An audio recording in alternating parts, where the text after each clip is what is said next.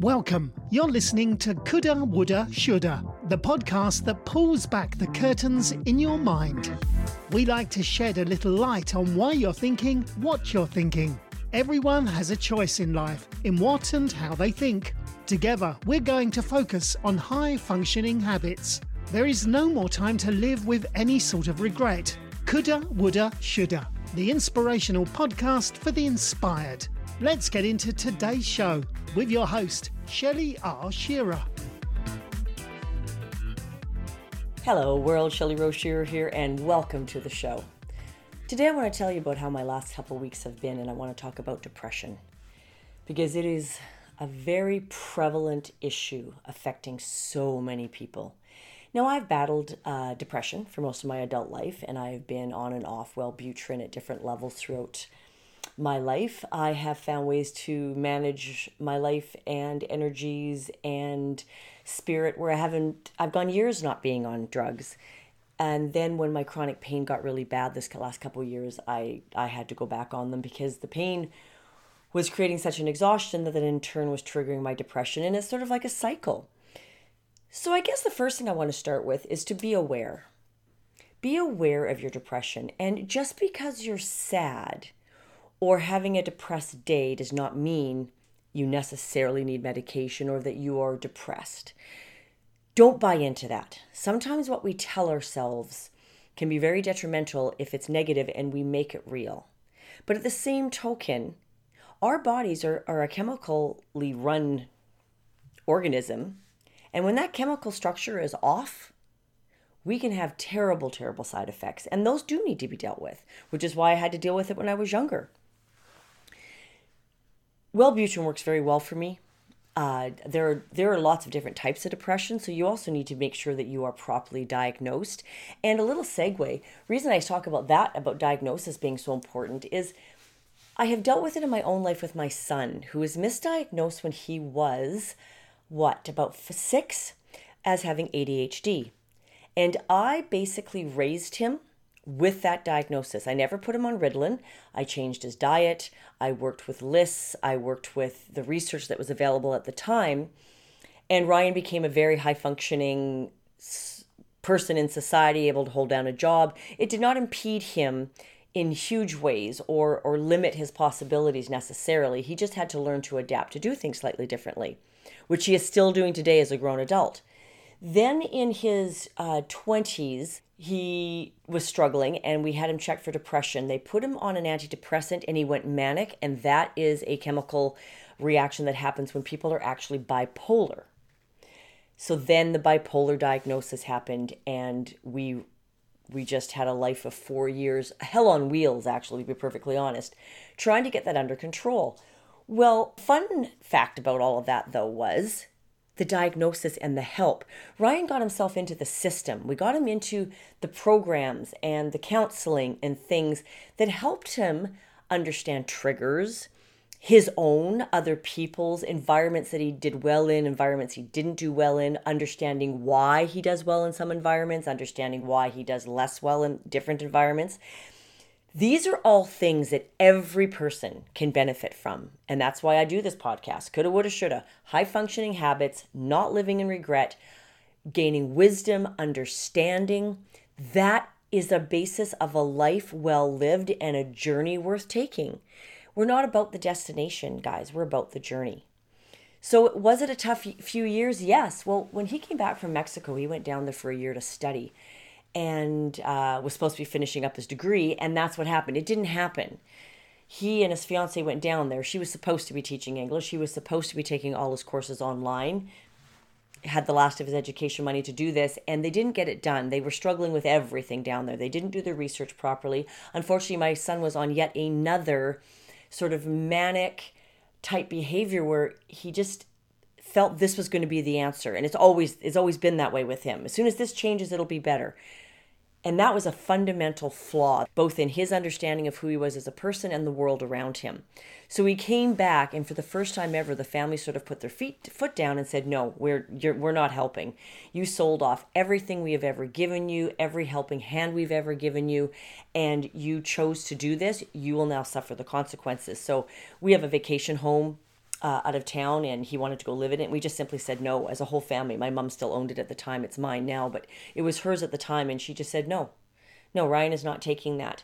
So what happened was that forced him to solve his own problems.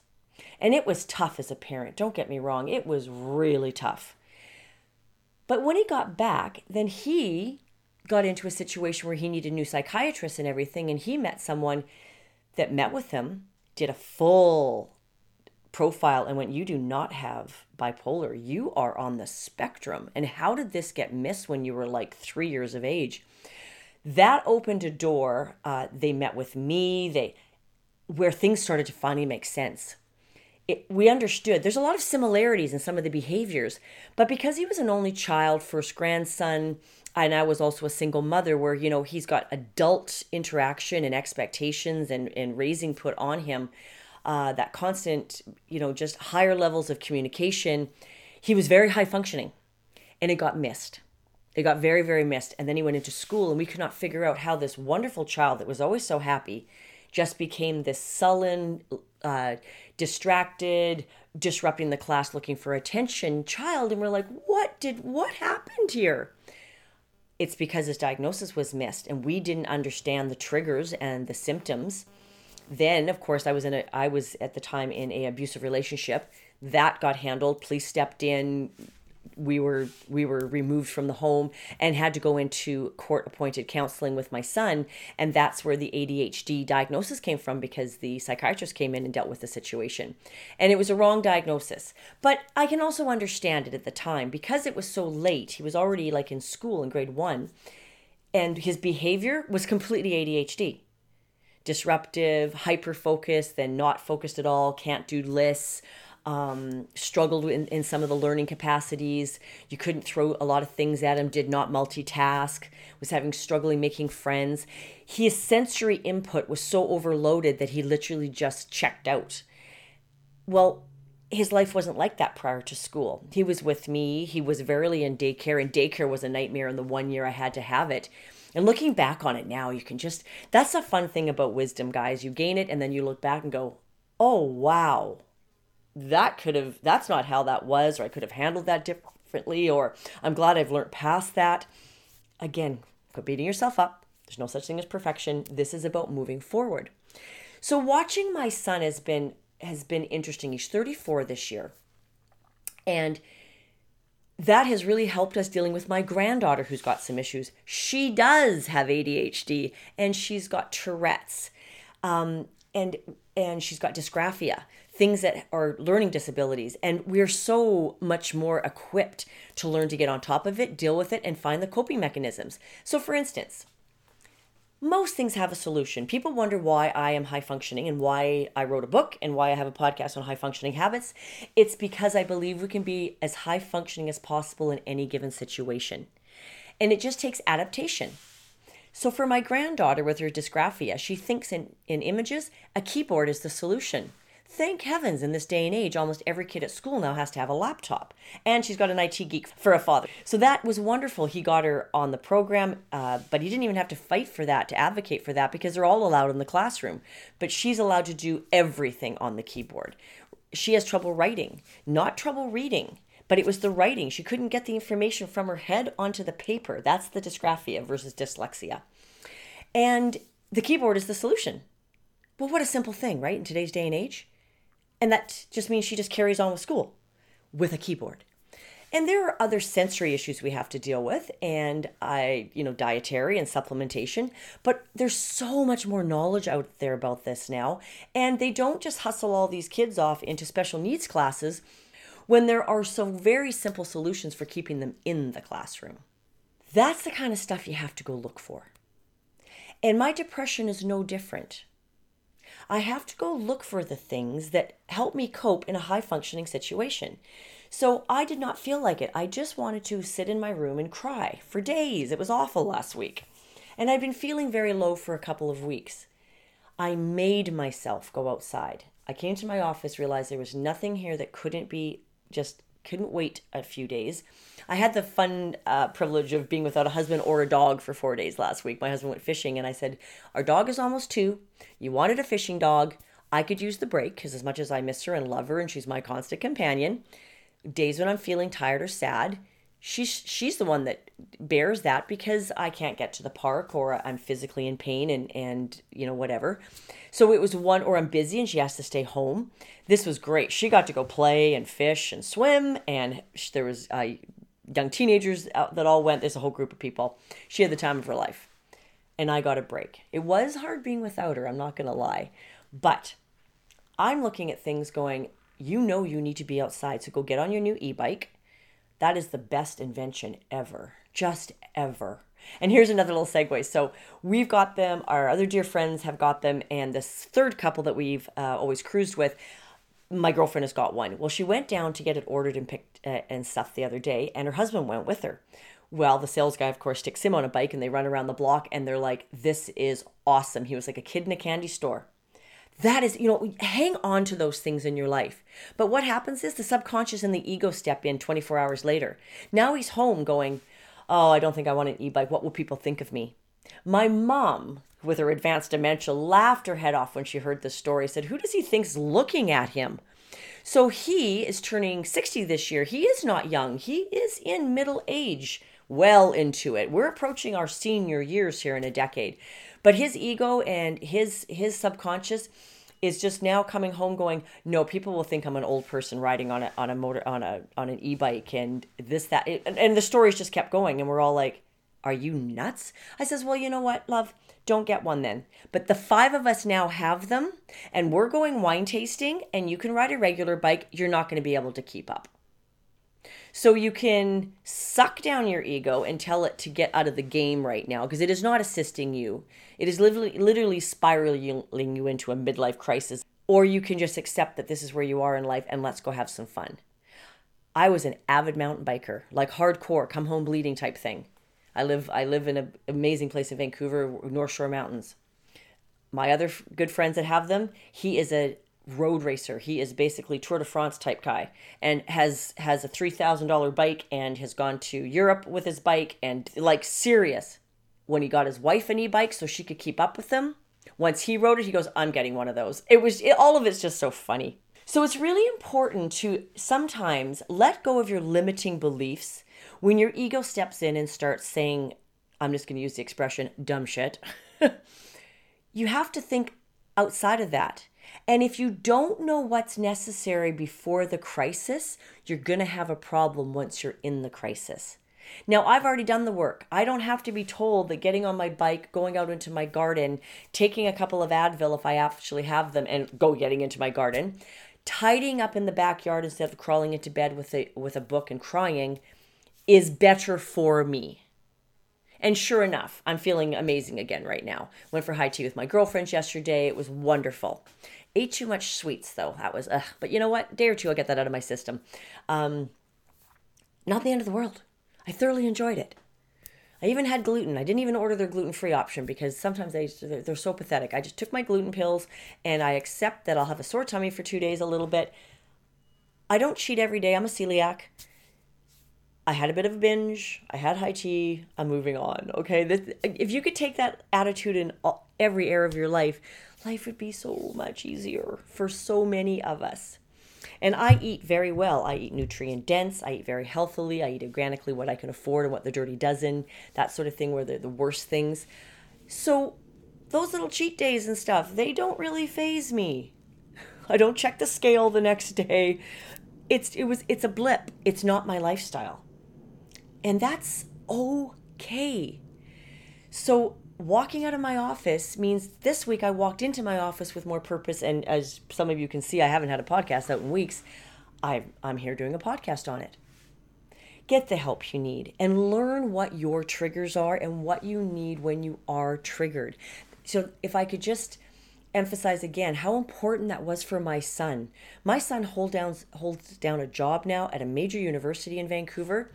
And, with a good medical plan, and the union advocated for he just needed a few things to be changed for him. And some people might say, oh, right, the unions protect the weak and whatever. No, in a good situation, yes, they do in a lot of situations, but in a good situation, a good union rep is just an advocate for the best working conditions to get everyone as productive as possible. My son does not do well being interrupted every hour on the hour. He loses his mind and he's not productive. So the workaround was Ryan checks his email twice a day, and everyone he works with knows that. So do not expect an answer in 5 minutes. And he does have to work in the office. They've not allowed him to work at home. Now, he is very disciplined at working at home, but that was the compromise. And he was happy to make it with all the other concessions. There was a number of things they did for him, and he is extremely productive at work and worth his salary. But it took a little bit of just fine-tuning to make that happen. And I think those things are very important. I'm not on page with all the extreme leftist stuff and the woke stuff and all that jazz. No, I'm sorry, you're not going to see me.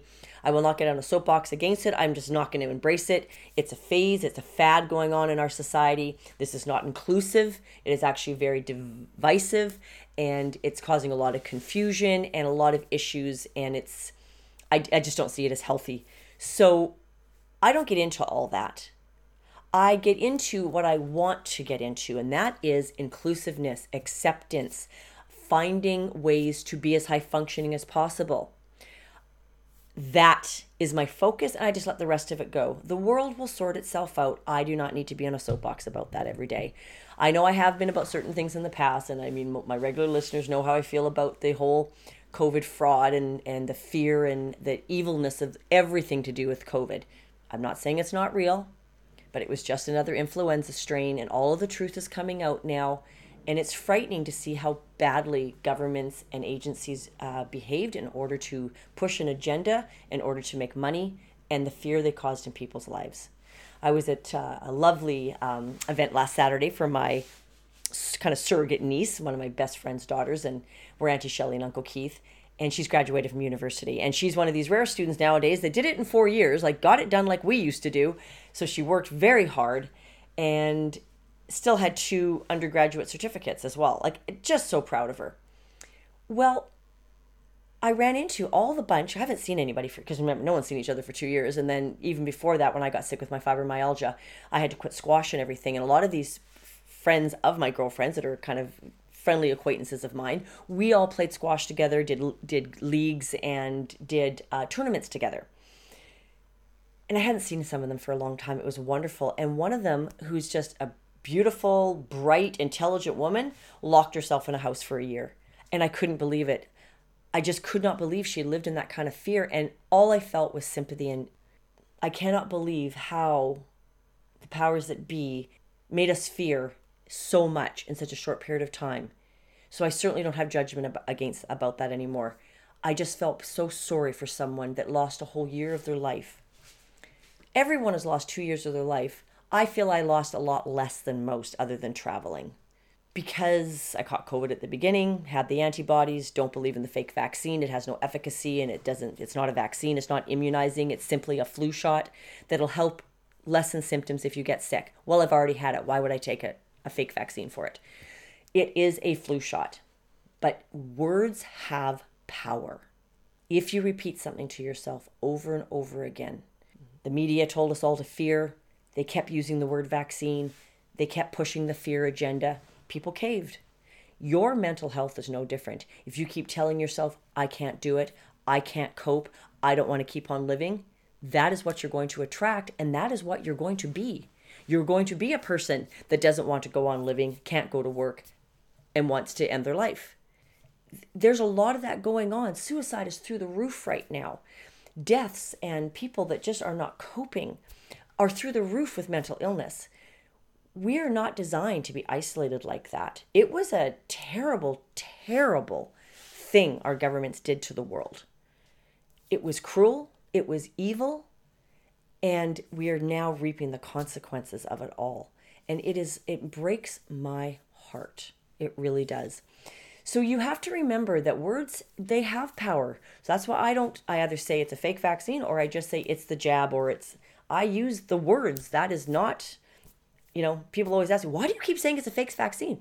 Because until there was changes made to certain websites by governments a year ago, the legal definition of a vaccine had to be immunization. That's why I have a polio vaccine in my arm from the 70s, and why I have other things that I took in school, because they are actually vaccines made from live virus that give me immunization against that disease for the rest of my life. Period. There's never been a vaccine for the common cold or the flus because the virus change every year. And COVID was just another one. That self-talk, the talk that comes at you by the media and social media is no different than the self-talk that you then perpetuate in your head. Okay? How you talk to yourself is important. You are a creation of the universe, of the of the cosmos, from God. I don't care how you want to describe it. The bottom line is you are a creation of energy that is beyond your understanding. It is beyond all of our understanding. There's a great line in the second Frozen movie. Just do the next right thing. And so for me last week, the right thing was to go and change my clothes, put on my outside stuff, get on my bike, get in my garden, and tell myself, this is a feeling. It is not who I am, and it will pass. So I just need to ride it out, give myself the best tools I can to shorten the episode. But it's not who I am. It's not who you are. It's a feeling. Feelings are not who you are. They are something you experience. They are often affected and provoked through outside bombardment, your subconscious, and your freaking little ego, which you need, but you need to be in control. We have been actually raised in our society to let our ego control us, and that is actually scary, dangerous, and very unhealthy. It is a part of us. It should not be running the show. The entity that is so you, that is so unique, the reason that you are on this planet having this experience in life, that all you bring to the universe at large, that's the you that needs to be in control. Have a great day, everyone, and I'll catch you on the flip side. We really hope you enjoyed this episode of Coulda, Woulda, Shoulda. Stay connected with us directly through livingwellwithshell.com and Instagram at livingwellwithshell. If you would like to speak with us, please send us an email through shelley@livingwellwithshell.com. And as always, thank you for pushing your mindset towards a better reality. This concludes the most thought-provoking portion of your day. Thank you. And remember, willpower will only get you so far if you don't have a plan.